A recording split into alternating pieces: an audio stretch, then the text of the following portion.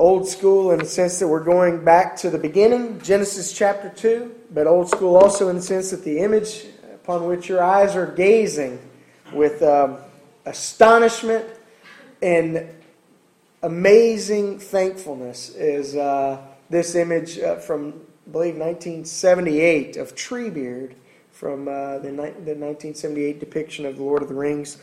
I'm not even going to begin to try to pronounce the last name of the guy that depicted this rendition of The Lord of the Rings, but you can look it up. Hopefully not now. Put away your cell phones if you're trying to Wikipedia this.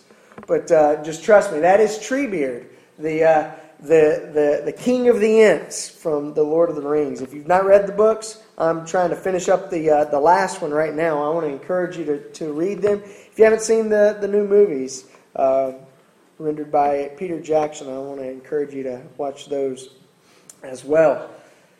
He looks like an enormous, broad carrot. That's what I couldn't help but think. But bless you. Genesis chapter 2.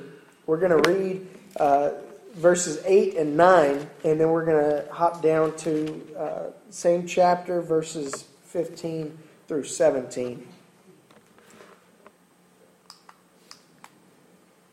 The Lord God planted a garden eastward in Eden, and there He put the man whom He had formed. And out of the ground the Lord God made every tree grow that is pleasant to the sight and good for food. The tree of life was also in the midst of the garden, and the tree of the knowledge of good and evil. Skipping down.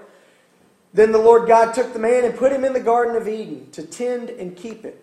And the Lord God commanded the man, saying, Of every tree of the garden you may freely eat, but of the tree of the knowledge of good and evil you shall not eat.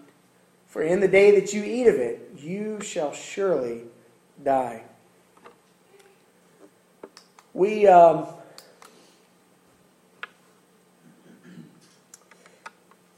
live in a world that is,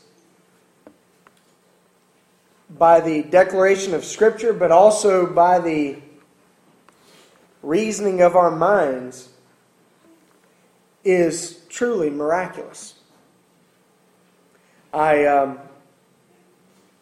In coming up with the sermon's title this morning, I wrestled between two thoughts, both kind of expressing the same thing.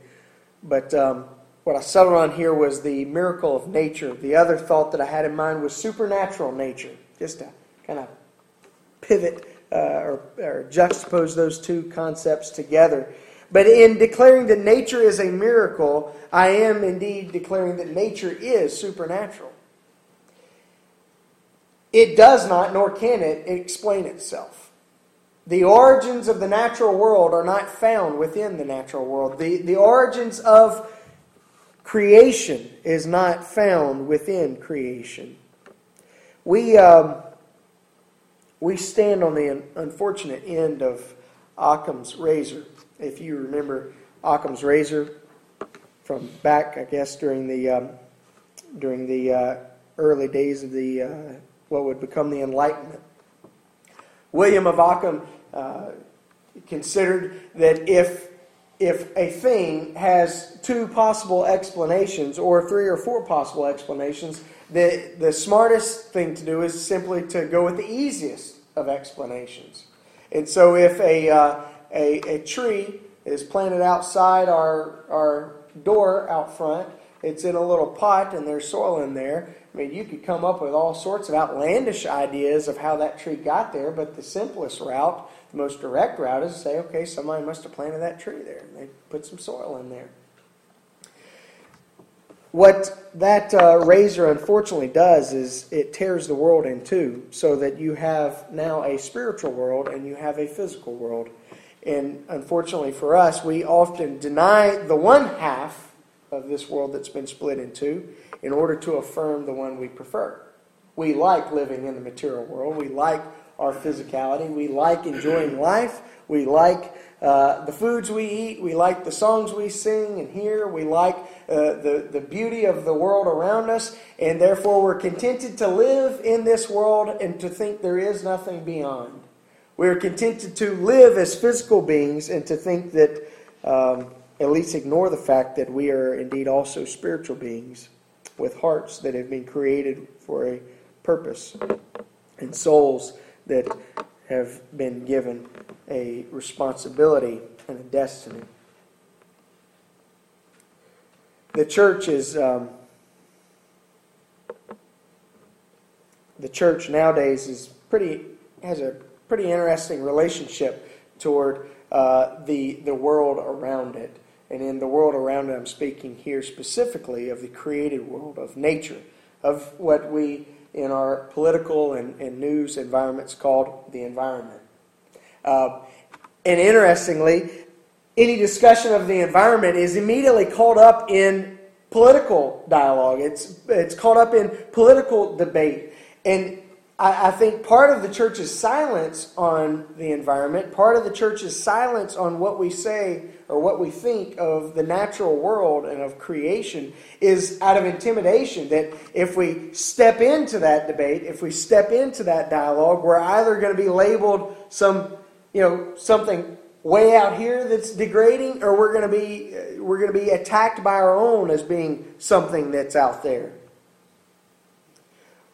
But the church should recognize that, as we sung this morning, if you failed to catch the title of that first hymn with which we began, "This is my Father's world." The church can proudly declare that this is indeed our Father's world. That nature does not just spring up. It was spoken into existence. The world around us does not just happen upon us. It has been given to us by someone. The Scriptures affirm creation, for it exists by God's very word. If you have time this afternoon, or if you would like to make time for something beneficial to you, I want to encourage you to go back and read Genesis chapters 1 and 2. We see a world that has been lovingly and graciously crafted by God. The Scriptures tell us that Christ the Son was in the beginning, and that all things have been made through Him. And apart from Him, nothing was made that had been made. But we find that we're surrounded by things that have been made. And those things have been made by God through His Son. The Bible has something to say about creation. And if we are to be biblical Christians, we too must recognize what the Scriptures do say about creation. And so this morning, as we look to the Scriptures, and as we think of the fact that tomorrow is when the world celebrates Earth Day, you see where I'm going then, or at least where I'm coming from. As we consider what the world says about Earth Day, and as I want us also to consider what the Scriptures say about creation and about this miracle that we call nature, this supernatural phenomenon we call the world. The Scripture has something to say first. Well, before we get to that, I want to go through what I have in mind when I'm speaking of creation. These I'm calling the levels of creation. We'll start at the bottom because it's the most base of what we understand about the created order of things. You have those things that are non-living. God created the rocks. God created the mountains. He created the valleys. He created those things that are both living and non-living. Above the non-living, you then find those things that are living. Here, we're still talking about inanimate things, not the animal world, but living things still nonetheless. Trees, plants, things that bear fruit, things that grow, that find life, or in which we find life. There are those living things. Then a step beyond there are things that are both living and animate, but are impersonal. The animal world. The bugs and the creatures. The things that crawl, the things that swim, the things that fly. Beyond that, then, we have the personal. Here, thinking of both human and angelic persons. Notice we are animate. We've been given movable life. We are living. We have life within us. We aren't non-living, but we do exist. Non-living things we say exist. They don't live. They simply exist. We exist, we live, we move, and Scriptures declare that in Him, Christ, we live and move and have our being. And so, when I speak of the world, the created order of things, I'm thinking of all of this. I'm thinking of all of the world which God has made. The Scriptures do have something to declare about this world, and they speak first of what it was. The Scriptures tell us in Genesis that when God created all things, after creating each and everything, after each and every day of creation, God looked and He saw what He had made and He declared that it was good. That's something, that's a message that the church needs to take back up for itself. God created this world and He said it is good. It was divinely spoken into existence. In fact, the Scriptures declare to us that what it was, and as it was created and intended to be man's habitat where God approaches man. Think back to the garden account in Genesis 2 and 3. God creates this garden eastward and He names it Eden. And He puts the plants in there and He creates man and He brings man to this garden to work the garden. And the Scriptures tell us that in the temptation and fall account that God came to and walked into the garden. God created this world to be a place where we would live and where we would meet with Him, where He would approach us. Man doesn't leave the garden to go to heaven to meet with God. God leaves heaven and comes to the garden to meet with man. And that's a theme that you're going to find throughout the scriptural account. Everything that is spoken of in relationship to God and the world He has created, God is always approaching His world. Amen. He is always coming to this world. And so Eden is lodged into our heads as the world, as representative of the world that God had created. He created a world that was good. He spoke it into existence. And then His voice declared that this creation was indeed good. And God approaches man in it. The Scriptures tell us of a world that was created to be our dwelling and to be our place of meeting with God, and that world was good. The Scriptures tell us also what it is. In chapter 3 of Genesis, we find the temptation and fall of man. And we find in the context of this world, in the context of this habitat that God intended for man, that man falls, that man distrusts God in relationship to the world that He's created. The serpent tells Eve, God's not telling you the whole picture here. You can't really trust Him. He's holding out on you. There's something of life that He doesn't want you to know about. And Eve begins to mistrust, trusting the word of a serpent rather than the word of her Maker. Trusting the word of the creature rather than the Creator.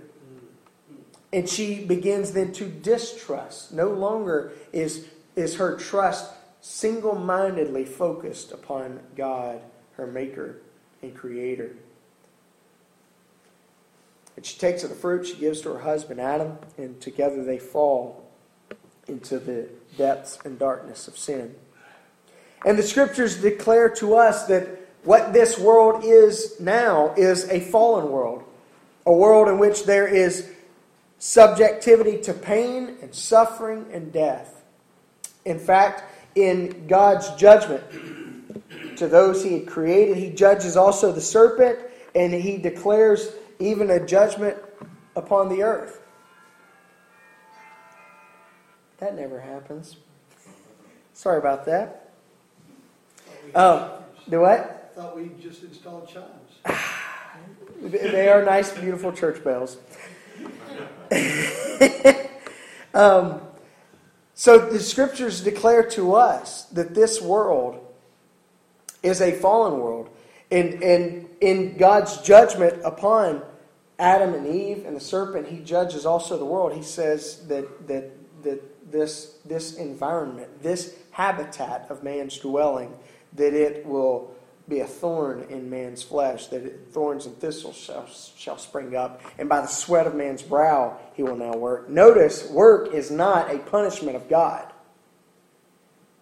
Unsuccessful work is a result of the fall, but work was given to man prior to the fall.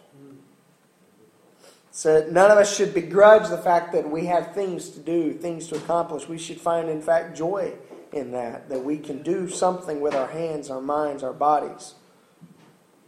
But this world is nevertheless fallen. We're subject to pain and suffering and death. The Scriptures declare to us, Paul, in speaking to the Romans, tells us that this world, the created order, the rocks and trees, the skies and seas, that all of this world cries out, longing for the restoration, longing for what is to come, longing for what is to be in its final redemption.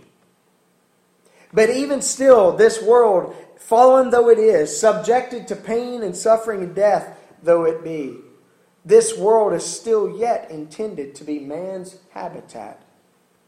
He leaves us here. Man's habitat where God still yet approaches man. That is the story of Christmas.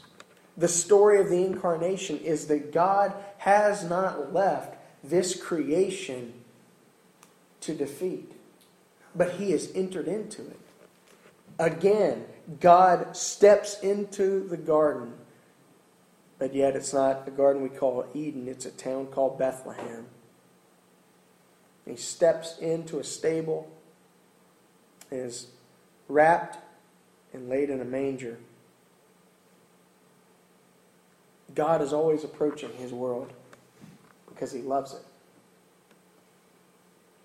He is always approaching His world because it's His world. He has made it. He has spoken it into existence. He has declared that it is good. And He has entered it to redeem it. The Scriptures tell us not just of what the world was, not just of what it is, but it tells us also of what it is to be. When you look to the last pages of Scripture in Revelation chapter 21 and then on into chapter 22, you read of a new heaven and a new earth. And John the Apostle says that he saw that new heaven and he saw that new earth. And he says the old things had passed away and behold, all things had become new. Notice that at the end of time, when we step into eternity, our intention is not, what God intends for us is not that we would spend eternity in heaven with Him, but that He will create a new heaven and a new earth. And that we will dwell on that earth. And John tells us that he saw a new city called New Jerusalem that descended down from heaven and came to earth. And in that city, God made His habitation with man. Again, God approaching the world He has created. Now don't ask me, is that new heaven and new earth completely and utterly new? Does God annihilate this earth? Does He wipe away the heaven where He now dwells and create something completely and utterly new from scratch? Because I don't know. Perhaps He restores this world. Not to its former glory, but to the glory that He can give to it in making all things new. The Scriptures are pretty unclear as to if this new heaven and new earth are completely and utterly new, made from scratch, made from nothing yet again, or if it is God restoring this world, restoring this creation. So that we don't know. But what we do know of what is to be is that creation is again to be man's habitat, where God approaches man. Where the New Jerusalem descends down from the new heaven and rests upon the new creation, and where God dwells with man. The Scriptures tell us that He shall be our God and we shall be His people. So the church stands between two worlds, as it were. We stand between the world that was, and we stand between the world that is to come. And in standing between these two worlds, our calling is to hold those two worlds together in Christ. To live life here and now as it's been given to us. Looking forward to that life that is to come. Not escaping this world, not running away from it, but embracing it, knowing that God is able to make all things new. And that life has been given to us as a gift. That the world around us has been spoken into existence. And that we ourselves have been crafted by God's very hands, and He has breathed into us His very life. That's where the church stands. We stand in the gap of these two worlds. And we're called not to ignore this world for the sake of the other. We're called to live in this world for the sake of the other.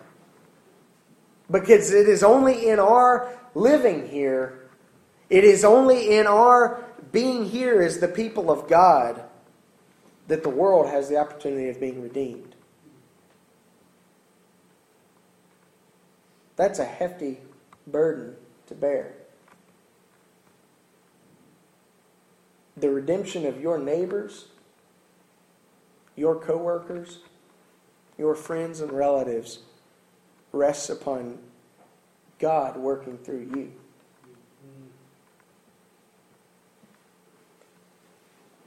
And I'm not excused from that burden. That is the burden we all bear. The burden of living in this world. The burden of serving as vessels through which God can redeem the world He has created.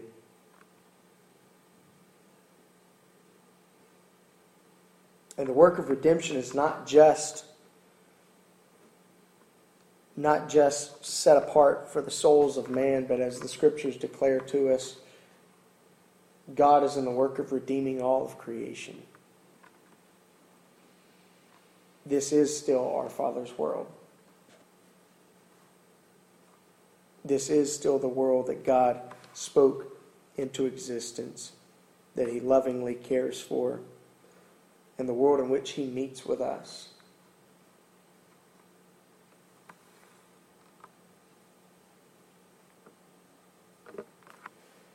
Considering that, I wonder if you would do a few things. If you would take the back of take your communication card and turn to the back of it.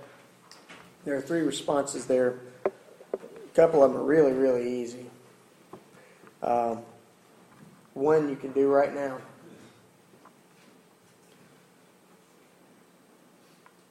I wonder if you would say, you know what? This is the world God's created. This is my Father's world, and I'm going to thank Him for it. I'm going to thank Him for the world that He's created. I'm going to thank Him for the life He's given me, for the place that He's placed me. I'm going to thank Him for this world. And I'm going to be reminded in everything beautiful I see in this world that He has made all things that are beautiful. He has made all things that are lovely. I wonder if you would simply say, I'm going to thank God for the world that He's created. I wonder if you would also say, you know what? Perhaps I don't spend very much time outdoors. I'm going to spend a little bit this week. Perhaps I spend a little bit of time outdoors, and I'm going to make sure that while I'm out there, I'm taking in the fact that God's made this world, that this is His. I think it would do us all a bit of good to recognize the beauty around us, to recognize the small things that God's done, the uniquenesses of flowers, and animals. I want to encourage you to spend a little bit of time outside this week in the world that God's created. See, we built our homes. We built our streets and roads and bridges. God built those things with which those have been made.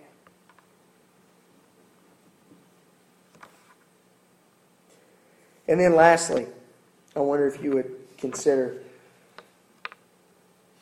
doing something to make the world a bit more beautiful and a bit more fruitful. Whether it's participating in the Adopt a Mile program that we have here at the church. We had our last cleanup just a couple of weeks ago, or a couple of Saturdays ago.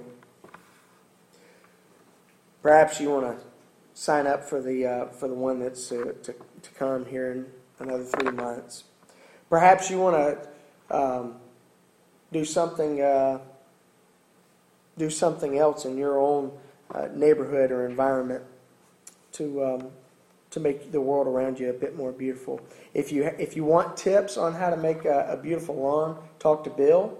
We'll put him on the spot there. He keeps a beautiful lawn and is always working out in the yard to make this world that God's entrusted to us a place of even greater beauty. And in doing these things, be mindful of the fact there are other people around you who've been made in God's image. Many of whom don't even know it. Many of whom don't even recognize it. And it is quite possibly in caring about things like trash that's thrown out on the side of the road that we make connections with people and begin to open up our lives in Christ to them. I want to encourage you this morning and this week to recognize that there is but one world that God has created, and that is the world that He has entered, and that is the world that He longs to redeem. We don't live in two separate worlds. We live in one universe, and it's been created by our God. Let's pray.